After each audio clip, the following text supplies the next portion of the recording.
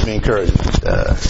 I'm really glad to see everybody. It's always good because whenever everyone knows that Steve's out, you always worry like, man, no one's going to come. Everybody wants to hear Steve, and I'm the B team coming in. So thanks for coming out. Hey, it don't matter whether we hear him or you. It's still good. Well, I know that God is here. He's that's what I'm hoping. And which brings me to my disclaimer, page my second slide here.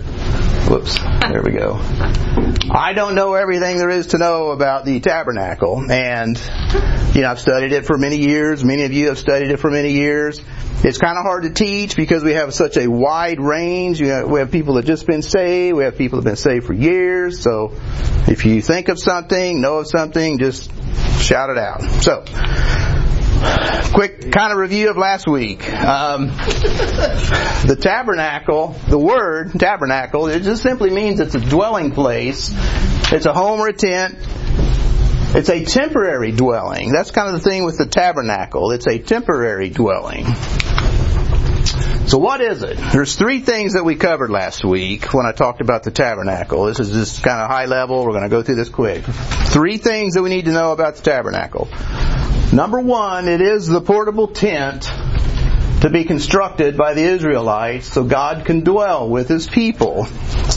So let's read Exodus 25, chapter 8. We're going to see right where it gets requested. This is right when God asks for it.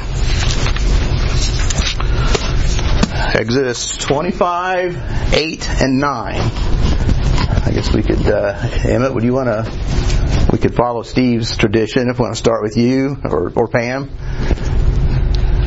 And let them make me a sanctuary that I might dwell among them, according to all that I show thee, after the pattern of the tabernacle and the pattern of all the instruments thereof, even so shall ye make it. Yes, thanks. That is actually where God tells Moses, Moses is on Mount Sinai. God says, make me a sanctuary that I may dwell with my people according to all that I show thee. So God showed Moses the pattern that He wanted this thing to look like. And that's what it looked like. It was just a big courtyard, outer tent with a little tent in the middle. And there's furnishings inside of this, and we're going to go talk about all this stuff in a second. But that's what God told Moses to make. And what it starts setting up is how God really wanted to dwell. He wants to dwell with us. It's really a cool thought. And that's what He's starting here in the Old Testament. So, that's point one. It's a portable tent to be constructed by the Israelites. And we read Exodus 25, 8, 9. And what's interesting is, Jesus is the same thing in John 1:14 when the Bible says that the Word, God, was made flesh and He dwelt, He tabernacled among us. This is actually what the Feast of Tabernacles is all about, is celebrating Jesus coming and living with us. So God tabernacled with the Israelites in this tent thing, and God tabernacled with us with Jesus. And now we're a tabernacle because Jesus is in us once you're a believer. So it's just, it kind of comes full circle. So, second point on the tabernacle that Pam read, the plans were given to Moses at Mount Sinai with the Ten Commandments. Sometimes we forget that. It goes way back. And then we kind of covered this slide briefly, how God was with Adam and Eve. Sin came into the garden. So God did not live with people during Abraham and the Egyptians and all that. But with Moses, God decides now it's time to come back and live with people, but I need a place to live. So, hence the tabernacle. That's what it is. Alright, so that's point number 2. Point number 3, the Wilderness Tabernacle is a shadow of the heavenly tabernacle. We talked about that last week, how if you're going to have a shadow, it implies something real. The tabernacle in the Old Testament is often called a shadow of the heavenly tabernacle, because there is one in heaven. I don't know exactly what it looks like. It probably looks similar to this one. It could be Jesus, since everything about the tabernacle is like Jesus. So, basic point is the tabernacle that Moses built is a shadow of a heavenly one. These are the 7 tabernacles in our Bibles. We briefly talked about that last week. There's God does everything by 7, so there's 7 tabernacles. And all this stuff is in your handout from last week. That's big slide deck that I printed. I just dumped the slide deck last week. So those are the 7 tabernacles in the Bible. It has many names, and this is what kind of adds to the confusion on the tabernacle. It's got a lot of different names. These are some of them, and the verses where they are. And again, this slide is in the handout from last week, and if anybody wants it again, it's no problem at all. I can get it to you. Let me see if I don't want to add anything to that. We're good. I'll kind of zip through these. I was going to. There it is. All right. So, it was requested by God. God asked for this thing. It's a visible symbol to people that God wants to dwell with us. And remember, we kind of looked at this slide, that this is what the camp of Israel looked like. If they were camped down here in the valley, there's like 2 or 3 million people here. The tabernacle's right in the middle. It's the center of God's program. The Levites are right here, camping around it because they're taking care of this thing. And then all the tribes of Israel are camped out here, all in order. Everyone is in their own place. This is like a picture of our church. God is the center. The priests are taking care of things. We're priests. And all God's people are, it's the center of everything they do. And then we talked a little bit about some of the families that take care of the thing, but I'm not going to go into that. All right. So, and God was, and what this is, He's showing us through the tabernacle how Christ is going to do His work. We'll cover this in more detail as we get through, but everything about the tabernacle is a picture of Christ. From the, it's a total. He's basically telling them how I'm going to save mankind in this encoded tabernacle. So we'll cover that as we get through it. So on your handout, this is that first little box on your handout. This is the review from last week. Definition of tabernacle. Does anyone remember what that is? Tracy. Portable tent constructed by the Israelites for God's dwelling. Ah, look at you. Awesome. It is. It's a temporary dwelling, portable tent. That's exactly what it is. It served its purpose for about 300 years until they made the temple. And that's a whole other animal. But yes, she's exactly right. All right, the second one, the purpose of the tabernacle. God wants to dwell with His people. Just like He does today. He wants to live with us today. All right, number 3, the tabernacle of Moses, which is also called the Wilderness Tabernacle. Remember, it's got a lot of names. It is a blank of the heavenly tabernacle. Shadow. It is the shadow. That's the 3 points I wanted to get across from last week. So now we got that down. All right, so now we're going to move on. This is kind of where we left off. God told Moses, go build this thing. And then He gives him a material list. So let's go to Exodus 35, verse 4 here. I'm not going to read the whole thing. We're going to kind of skim through. All right, so Exodus 35.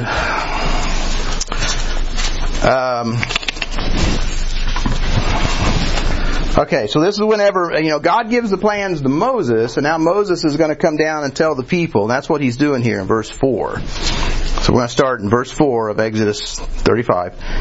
And Moses spake unto all the congregation of the children of Israel, saying, This is the thing which the Lord commanded, saying, Take ye from among you an offering to the Lord, whosoever is of a willing heart, let him bring it. An offering of the Lord, gold, silver, and brass. So he's telling the people, if you have a willing heart and you're willing to donate, this is what we're going to need from you to build God's house. Verse 6. Blue and purple and scarlet and fine linen, goat's hair, ram skins, dyed red, badger skins, shittim wood. You know, we love that one. Oil for the light, spices for the anointing oil and for the sweet incense, onyx stones in verse 9, stones to be set in the ephod, the breastplate, that's part of the high priest uniform. And number 10, verse 10, every wise-hearted among you shall come and make all that the Lord hath commanded. And then they get into verse 11 with the tent and the boards and the taches and the pillars. And that's where I told you last week that when people hit these sections in Exodus, it's like, it gets real boring real quick because we don't understand some of this. So, but he goes through the materials list, and that's what I put it on your handout also. Blue, silver, brass, the cloth, the skins, spices, and we're going to kind of cover a lot of this today and what they used it for.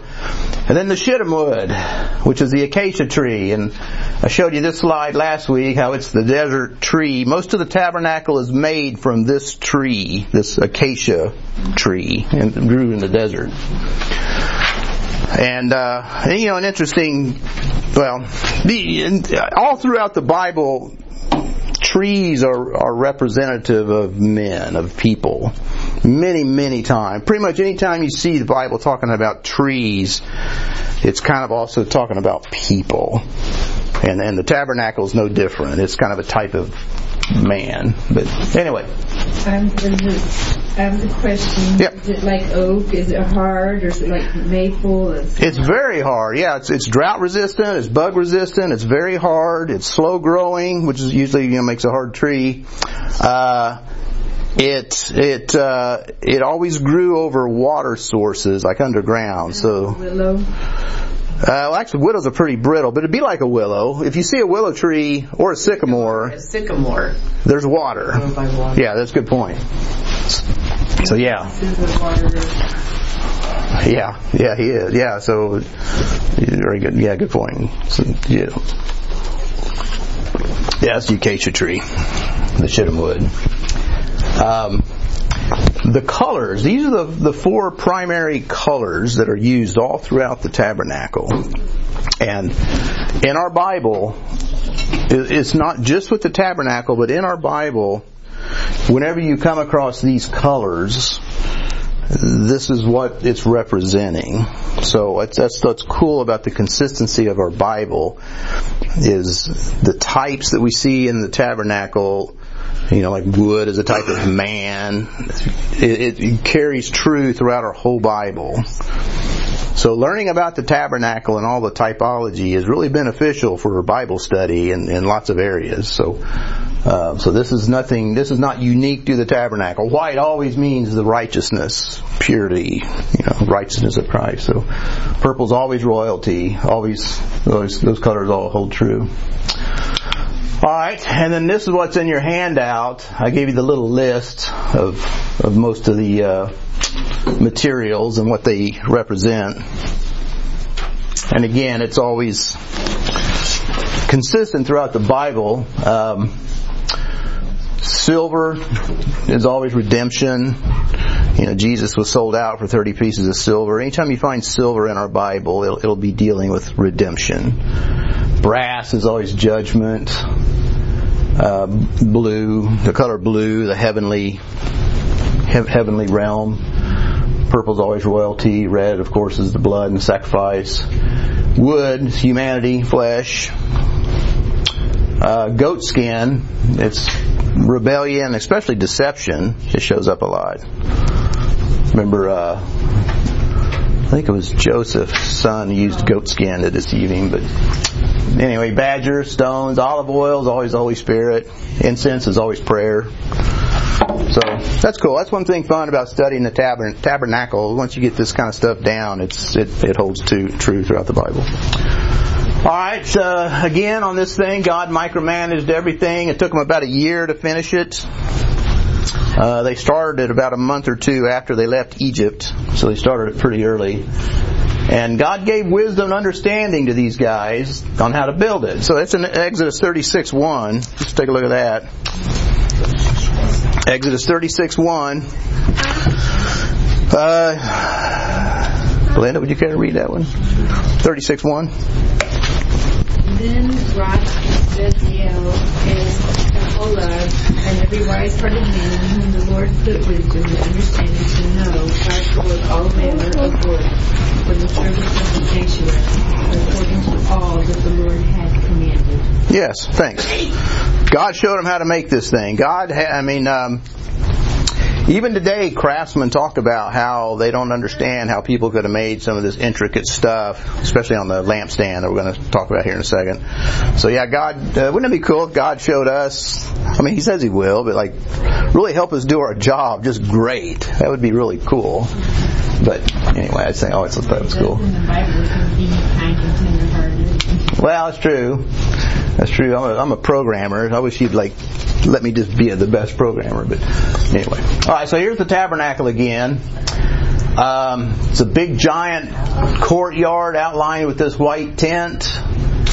It's got an altar and a laver, and this is kind of the main object in here. So what we're going to do is we're going to kind of start with the outer perimeter of this thing and just kind of work in quickly and look at each thing. So we're going to start with the outer court. I don't have my model, but I don't think I need it. So that's the outer court is what it's called in the Bible when Moses is going through this.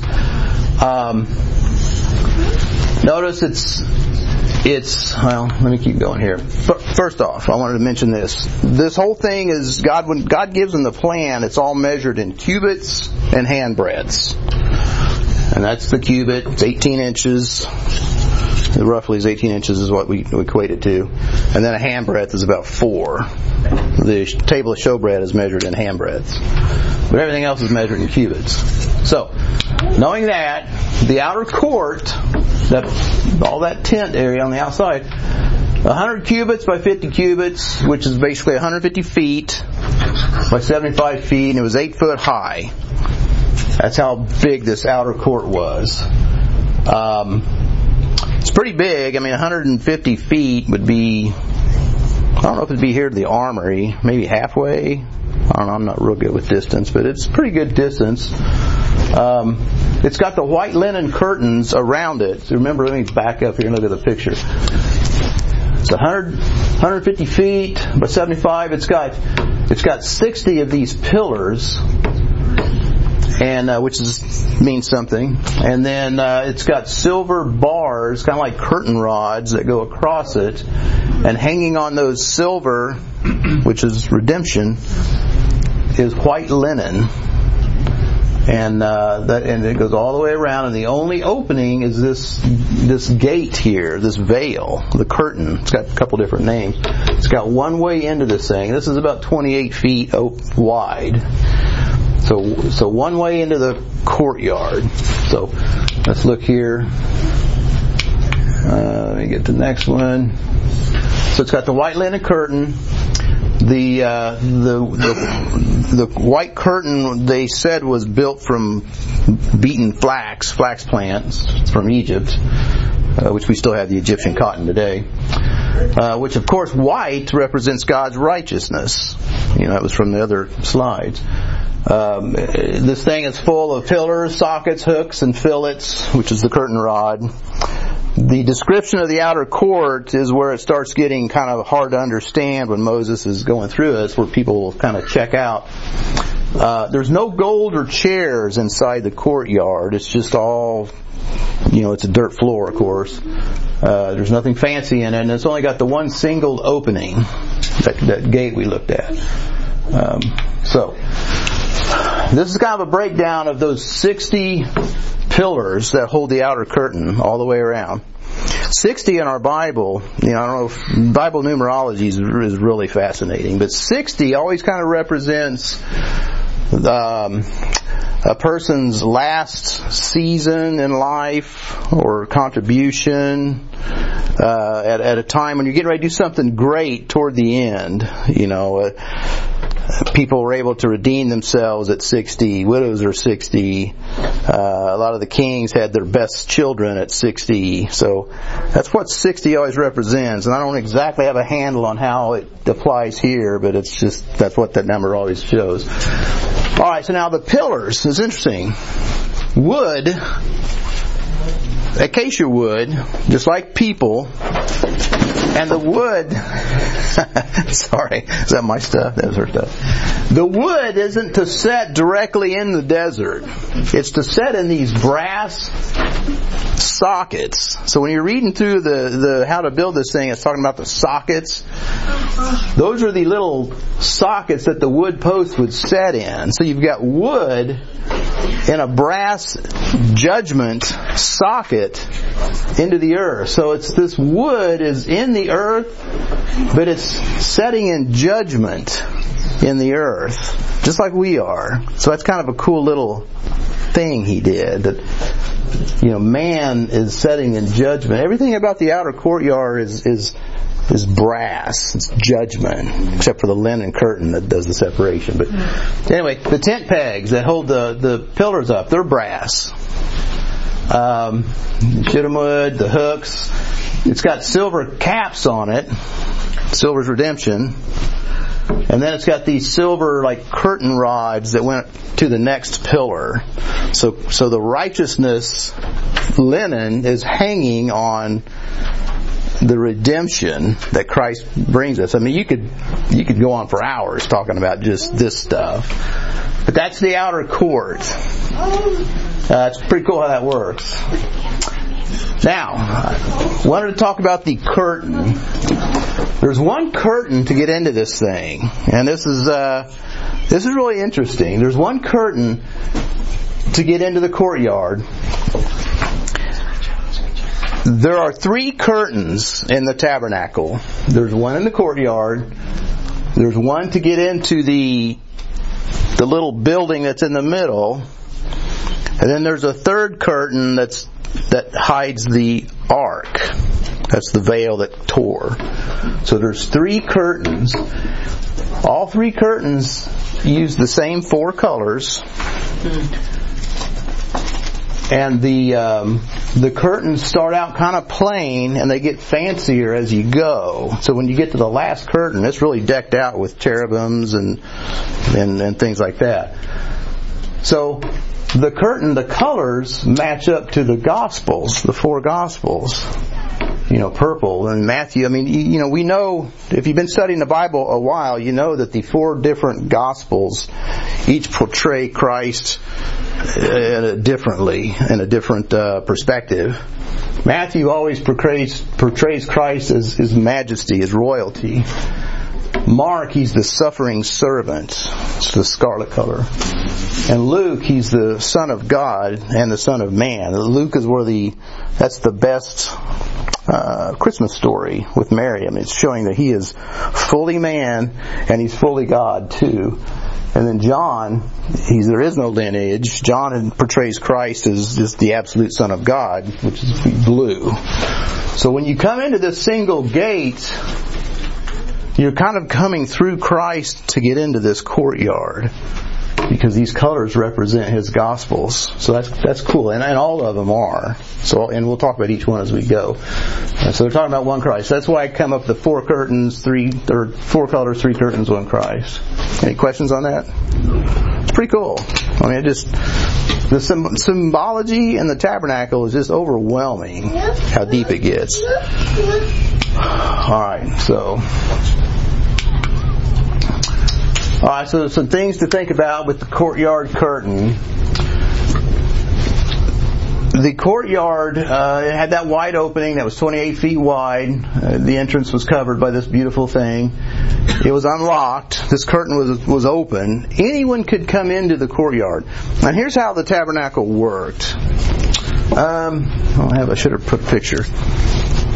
The priests worked in the tabernacle in the courtyard. Anyone could come into the courtyard. Anyone was welcome into that 28-foot curtain. But you could only go as far as the brazen altar, which we're getting to next. So you could only kind of come into the little bit, and only males could come in. And then they would meet the priest. They would come into the tabernacle through this gate with your sacrifice and meet the priest at the brazen altar, and then they would take it from there, and we'll talk about that in a second. So anyone was welcome to come in. And it kind of matches up. There's these three curtains match up to what Christ said about himself, that he is the way, the truth, and the life. That first entrance is the way in. You go straight into the brazen altar. The truth is when you go into the little building that's in the middle, then you go through that curtain. And then the life is when you go into the last curtain where the Ark of the Covenant was at. We're going to get to all that in a second. But this verse comes up, and it's symbolic of the process of having a relationship with God is what this tabernacle is about. This is how it's done. You start out by coming in through the way with your sacrifice. See that first curtain. Any questions on that? I'm going kind of fast. Some things we can learn about this courtyard. It was tall. It was 8 foot. You couldn't just peek in it. I mean, you had to look through the gate to see what's going on. It prevents unlawful approach. It's not for the casual wanderer just to wander in. Just like Christ and the things of God, it isn't for just the casual wanderer. You got to intentionally want to seek the Lord and get saved. It was a protection. It was a boundary between the world and the holy presence of God. So that was that curtain of righteousness. Sinful man lived on the outside of that court.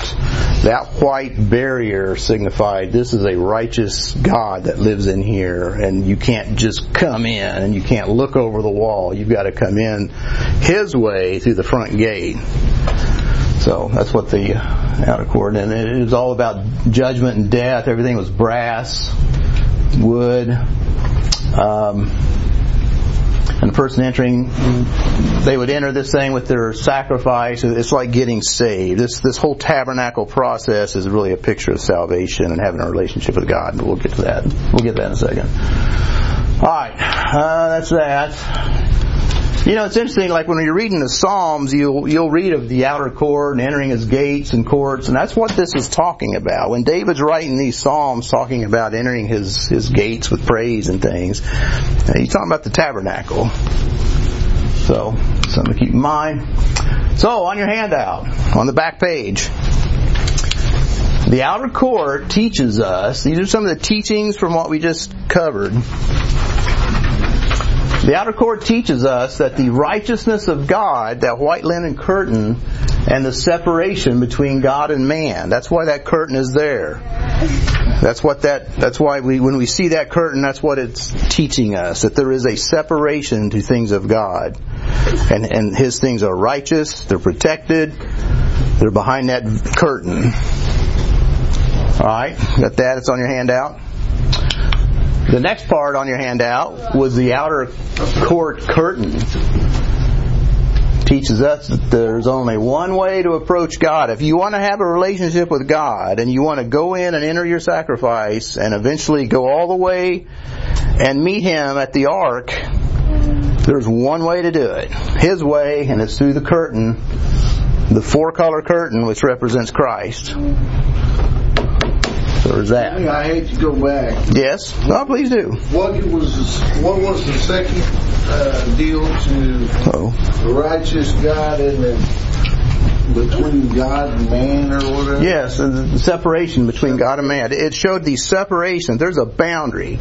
Man can't just stumble into a relationship with God. He can't just stumble into that area. It's a sacred area. It's righteous. Separates. There's one way in through that gate. The 4-color curtain gate. The gate that's wide enough for many people at the same time. All are welcome. It's very cool to think about.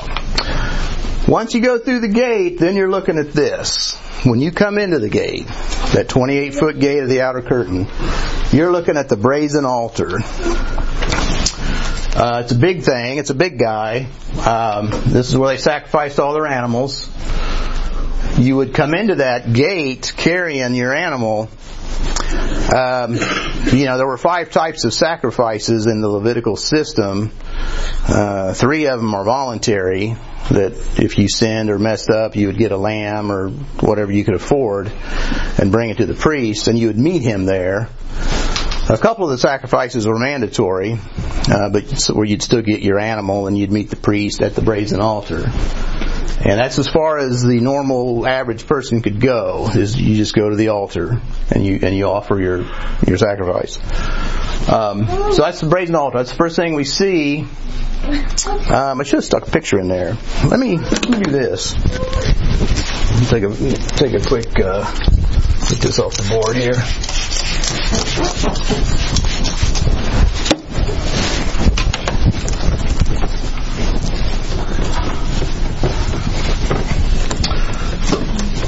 And it's interesting too, like whenever we teach the kids about this, you guys seen I have that lamb that I brought a month or two ago, but when people would offer their sacrifice, the priest would have them, that you'd bring your lamb into the courtyard there up to the brazen altar, and the priest would, you would put your hand on the forehead of the little lamb or whatever animal you needed to bring. And then the priest would show you where to cut the neck, and so you would actually confess your sin, and you with the priest would cut its throat so it would bleed. So it's very visual, it's very humbling to think about. Every time we mess up, if we had to kill an animal, we probably wouldn't mess up as much. That people could go into the tabernacle? I think it was 30. 30? Yeah. Alright, so here's the outer court. And that's when Jesus started his ministry? Yeah, that's when the priests start too. You're 30 at the Levitical priesthood started at 30. Alright, so that's the outer court.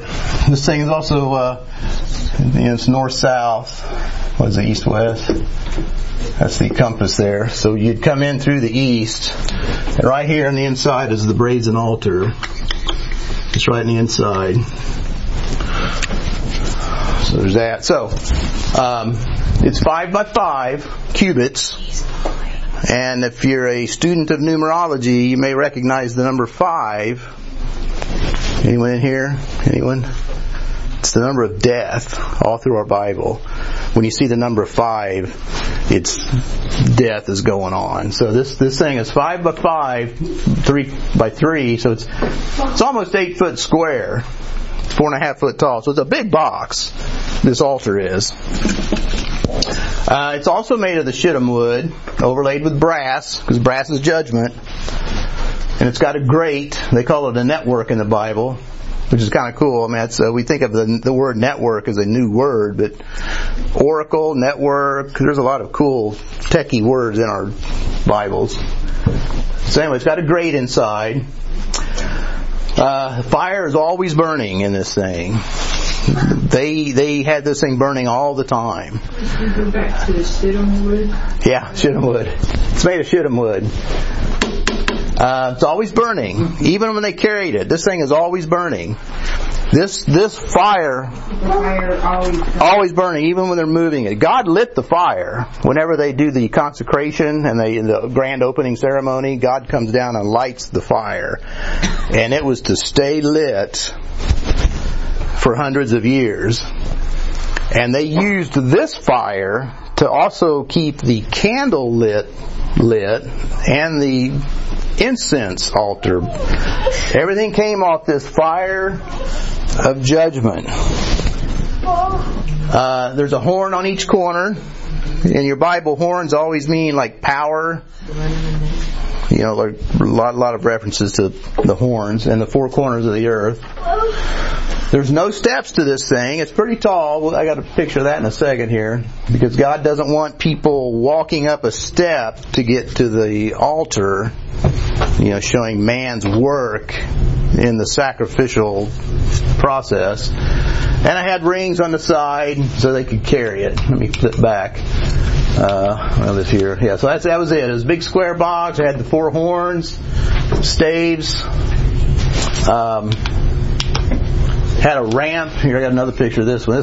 They've got a replica of this thing in Israel, so I pulled pictures from that. But it's got this ramp to go up because it's pretty tall and it's pretty big. And this is the verse where God says, "Don't put stairs on my altar." And He doesn't want anybody seeing up the skirts of the priests and showing their nakedness. And there's a whole series on that. So anyway, that's what it was. It was a busy place. It's something we don't think about, but every day they were to sacrifice 2 lambs. So twice a day, in the morning and then at the evening, they'd sacrifice a lamb for the people, and they would also use this a deal of flour and a hin of olive oil and a hin of wine. I put down it was about a quart, about 10 cups. So they would sacrifice the lamb, they would burn it on the altar, pour some of this flour and then wine on it. So that would go on twice a day, plus all the sacrifices of the people every day. So this was a very busy, bloody place. I thought of that this week because I killed 4 deer, and just working up those 4 deer, my whole shop is like a slaughterhouse. So I can't imagine. There's blood on the floors, there's blood on the utensils. Everything I use has blood and hair on it. So I can't imagine all these animals being sacrificed every day. And that's why they had so many priests helping do this. So it was a busy place. How about water? Where did you get all that water?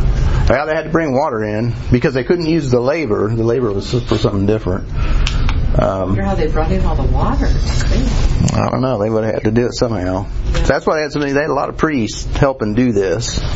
Yeah. All right. So in your handout, the next thing it teaches us, the brazen altar. It represents God's judgment on sin. When you come into the tabernacle area, that's the first thing you see is you're looking at this judgment on sin. The fire that never dies. It's a picture of hell. Coated in brass, judgment.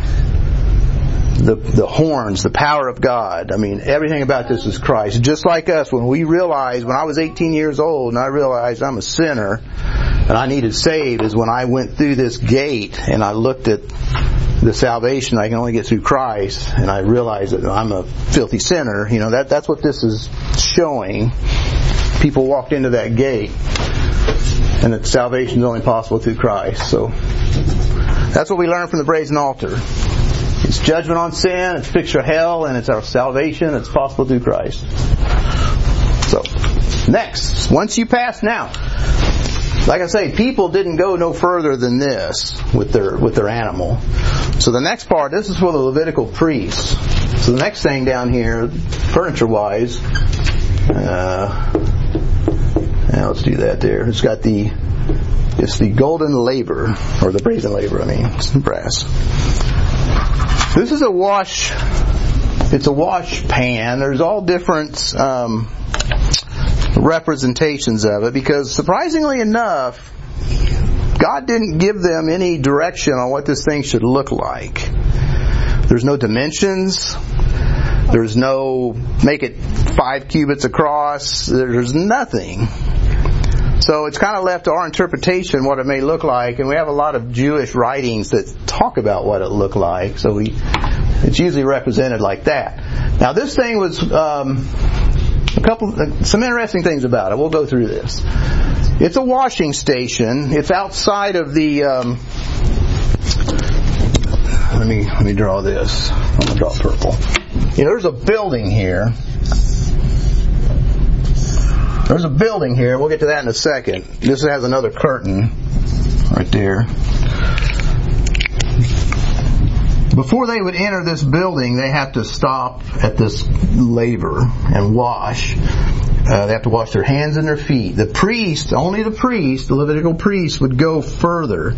So the Levitical priest, when he needed to come into this tent, he would wash his hands and his feet. This wasn't to wash the bloody knives from this. Like Sherry said, they had water. They had to figure out a way of cleaning that. But this is for the priests to wash in before they did God's work. The priests had to go into this building multiple times per day to do stuff. And we'll talk about what that stuff is in a second. But they had to first stop here at this laver and wash. So it's a washing station.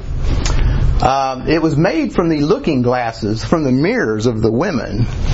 When they left Egypt, the ladies had these brass mirrors that were polished. They don't have mirrors like we do now, but it was like brass polished so you could see yourself. So the ladies donated their mirrors to make this thing. So that's pretty cool. So are you saying when they looked in that, they could see themselves? They could, because it was real shiny and it was full of water. And it's reminiscent of that verse in James when it talks about how when we see ourselves, when we read the Word of God, we see ourselves, just looking back at us. There's a lot of neat typology you can do with this laver. It was extremely shiny, and then it was full of water, so when you bent over to wash, you would see yourself. And that's kind of neat. So the priests wash before they enter. Like I say, there's no dimensions or design given. We don't know really what it looks like, but it represents something eternal that can't be measured, is the way we interpret this. We can't define it. And really what it represents is our lifelong washing and purification that we have to do. It's our sanctification. Can't be measured. So, remember a few weeks ago when I was talking about Dan, how when you get saved,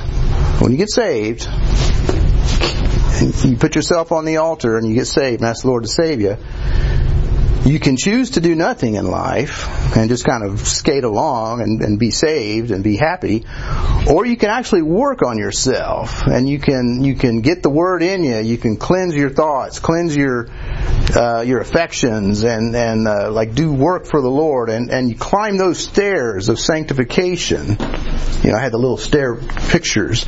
That's what this represents. After you get saved, you go to this thing, you wash yourself. You read your Bible. You look at yourself. How do I look today? My hair's still messy. I need to work on it. I need to wash more. I need to do this. That's kind of what this represents. That's why we think there's no measurements. It's an eternal thing. There's no end to it. So, it's very cool. And that's in our handout here. So the next thing in our handout, the brazen laver, it represents our daily washing ourselves in the Word, because they're getting ready to do God's work in here. So they've got to wash in the Word. It's our lifelong sanctification process. That's what that is. That's what this represents. So, everybody tracking?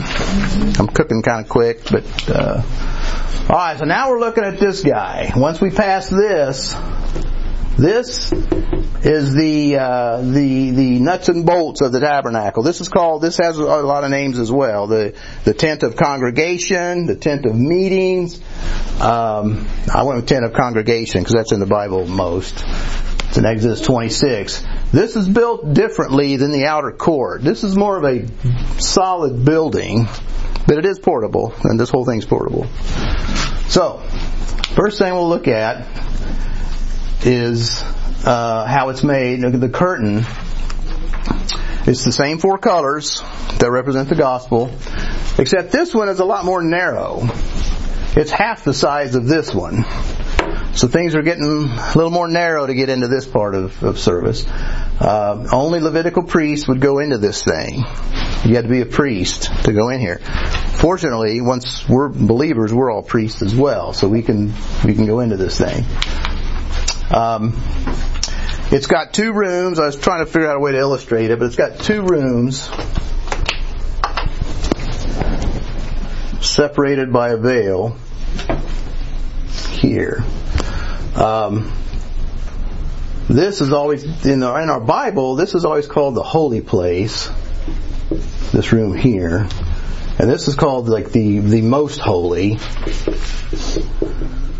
And we also hear it called the Holy of Holies. These things have multiple names, but I'm trying to stick with what our Bible calls it. And when Moses is talking about these 2 rooms, God calls this the holy place, and then the most holy place. They went into the holy place a couple times a day. And we'll talk about that, what they did in a second. They only went into this section here once a year, and that was only the high priest is the only guy allowed in this one. But the regular priests are allowed in this one. They go there every day. That's kind of what that's showing. Is that making sense? You guys have probably heard some of this before, but So what were the dimensions of the most holy place? It's a perfect square. It's 15 by 15. Because this was like 45 foot long. I think it's 45. Was that 15 cubits or 15 feet? Well, we go by feet. I usually say feet. It's a perfect square. That's the easy way I remember it. All right, so this structure here, this tent of the congregation, this building, I'm talking about the whole building again, it's made up of 48 boards, shittim wood. So this time it's covered in gold. 48's always a number of refuge in the Bible, which is kind of cool. This is a sanctuary. This is where God's at. This is refuge. This is where we seek shelter. So, this is taller also. This was only 8 foot. This thing's 15 foot. So it rose above the outer courtyard. Each of the boards was covered in gold, and they were setting in silver sockets this time. Remember, these sockets were brass, judgment. This is setting in redemption. This is interesting. All these boards are, I got another picture here, they're equal in height. They're fitly bound together with bars.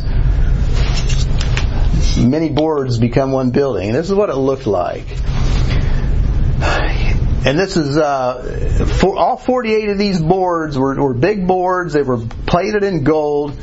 They had these, the Bible calls them tenons. I don't know if that's a real term in construction. Do they actually use that today? Yeah. Okay, I'd never heard that. They don't build things that way anymore, but when you build like log cabins and stuff, they're at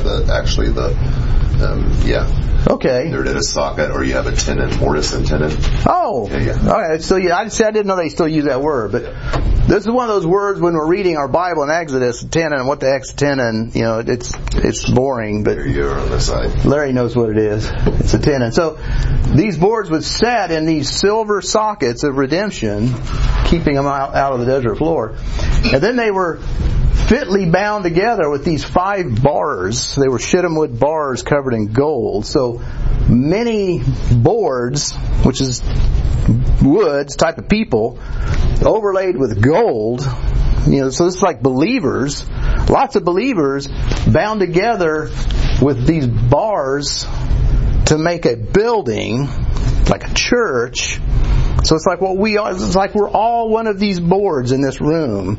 We're fitly bound together by God. You know, this is in Ephesians. There's a verse that talks about how the church is built up of all these believers and all fitly bound together. And it's kind of like what that is. So that's what the building was like here. It was these 48 boards with these tenons that they're setting in. That's kind of a top level view of it, kind of what I drew there. Yes, that's the 4 curtains to get here, and then this is even more narrow to get back here. So the 3 curtains.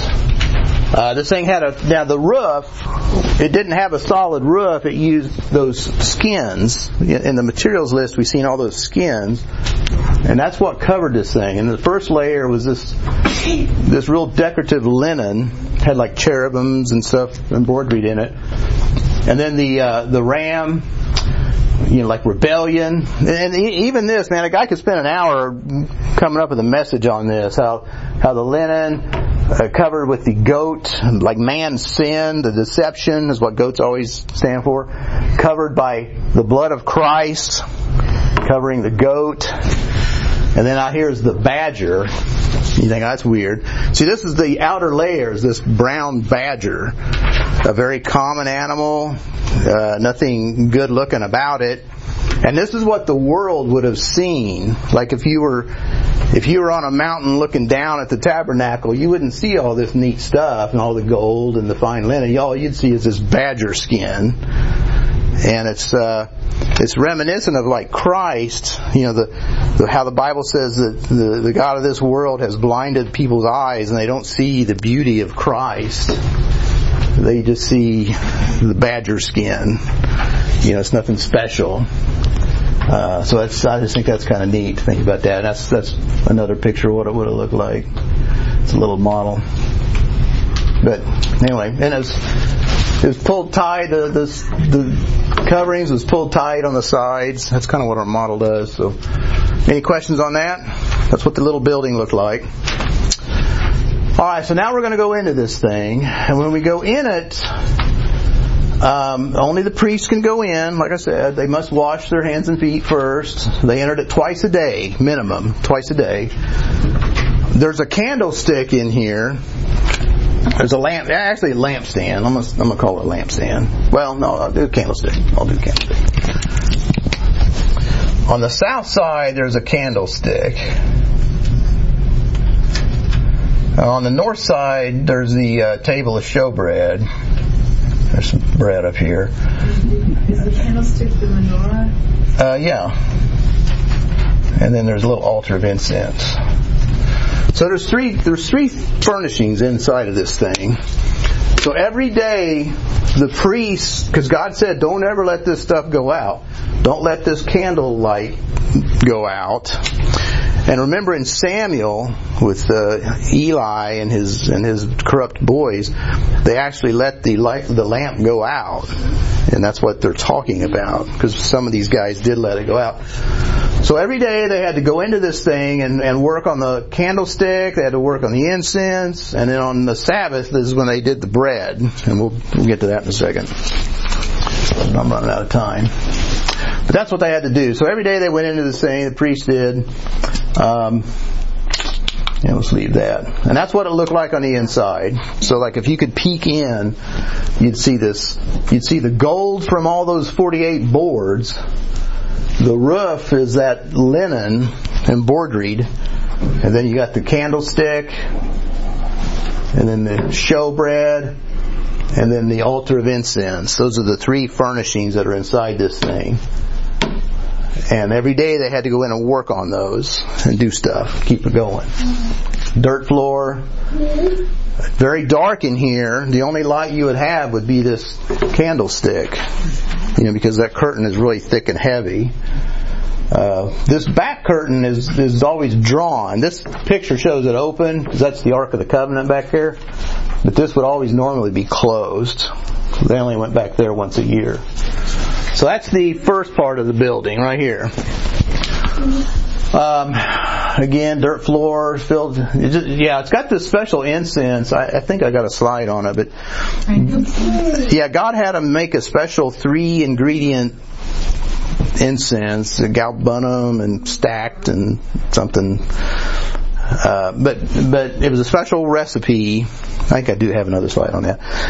So that thing would have been burning all the time. So think how good it would smell in there. It would be so cool to go into this thing and see the lampstand and the incense.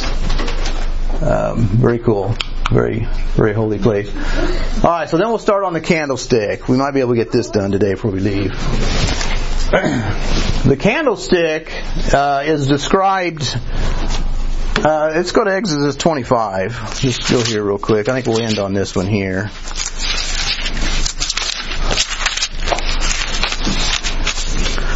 So Exodus 25 is where God's telling him how to make this candlestick. I'm going to go down to verse 31. 31. Alright, so here we go. Exodus 25 verse 31 says, "Thou shalt make a candlestick of pure gold. Of beaten work shall the candlestick be made. His shaft and his branches and his bowls and his knops and his flowers shall be of the same. 6 branches will come out of it, 3 on one side, 3 on the other." In verse 33, the 3 bowls made like unto almonds with a knop and a flower in one branch, and 3 bowls made like almonds in the other branch with knop and a flower. It's hard to follow what to do, what this thing looked like. So luckily we have this picture that kind of describes what a knop is. Knop is like a little junction point, little knob thing, kind of like a knob. And these almond and flowers, it had the single, they call it the servant branch, which if you know Bible study, there's 4 types of branches and Jesus is all of them, and one of them is the servant branch, but that's a whole other typology, but I got a better picture. So the flowers, the almonds, the knops, the servant branch in the middle. The wicks of this thing was made out of these soiled or the linens of the priests. Whenever the robes would kind of wear out, they would use an old robe to make wicks. And then they would use finely beaten olive oil. It's described in Exodus 27:20. The people were to supply the olive oil for this thing, so they would be pressing the olive. And the priest would come in here every day and a couple times a day and trim the wicks, put fresh olive oil in, and just make sure this thing is always lit. There's no dimensions given on this one either, just like the laver. But there is a description of what it was to be like. And we think it was around 3 to 5 foot, 3 foot wide and 5 foot tall. It was pretty good size. I got a picture of it in a second. The knops, the bowls, the flowers, and all that stuff total was 66, which is 66 books in our Bible. It was supposed to be beaten from the single piece of gold. They were supposed to take a big brick of gold and then beat this thing in position. Let's see what else is here. They used about 40 ounces a day to keep this thing going. It was also to never go out. Now, they did put it out when they moved it. They didn't move it lit. But once they got it in place, they relit it with the fire from the altar. Now, some of the typology in this, the beaten gold is like Christ, the pricelessness of Christ. The beaten olive oil is always a type of the Holy Spirit. You know, Christ was finely pressed to produce that oil. And then the light that shines, you know, it's like God illuminating, shining on the showbread. So, man, I got to cook. This was the only light in here. It was covered in everything about the tabernacle had special coverings for when they moved it. You know, there was like a mash unit, so they'd have to cover everything. This one took the blue linen and badger skins to cover it. And then again, it's like Christ is not to be seen. Now this is what's cool. This is in Rome. You know, Titus is the guy that sacked Rome, you know, a little bit after Paul was around. And Titus's brother made this little monument to honor him sacking Jerusalem and the temple. And they actually have a picture of him carrying off the candlestick. So that's why we think this is probably what the tabernacle candlestick looked like. Because this was actually in like 100 AD when they made this thing. So that's kind of neat. Now, the Temple Institute, Steve probably seen this. I was going to ask him this morning if he was here. They had this on display in Jerusalem because they're gearing up to make the third temple, you know, which will help usher in the Antichrist. So they've got this thing built already on display. It's 1,000 pounds, $3 million for this thing. Made just like Moses said. They have everything except for the sacrifice. They've got everything but the temple. They can't build it until they do the red heifers, but they're close. But yeah, they're training priests. They've got all the utensils. They pretty much got everything. They just need a building to do it in. But yeah, you're right.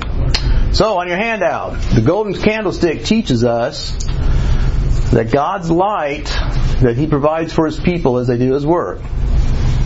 Because when the priest went into that area to do God's work, that was the only light shining on them and the bread and the altar, the incense. Whew. I didn't get all the way through, but it got a good part. All right, so any questions? That's a chunk of material there we just covered. Next week we'll pick it up right here at the incense, and we'll go into the last Holy of Holies. We've got one more little plank. We'll do those next week. Okay. The rest of your handout, we'll do those next week. I'll reshuffle it and make a new handout because we'll cover those furnishings next week, and I might get into some of the priesthood stuff or maybe the sacrificial stuff. So, all right. So, what do you guys? Is it interesting enough? I think Tracy got it. Larry got it.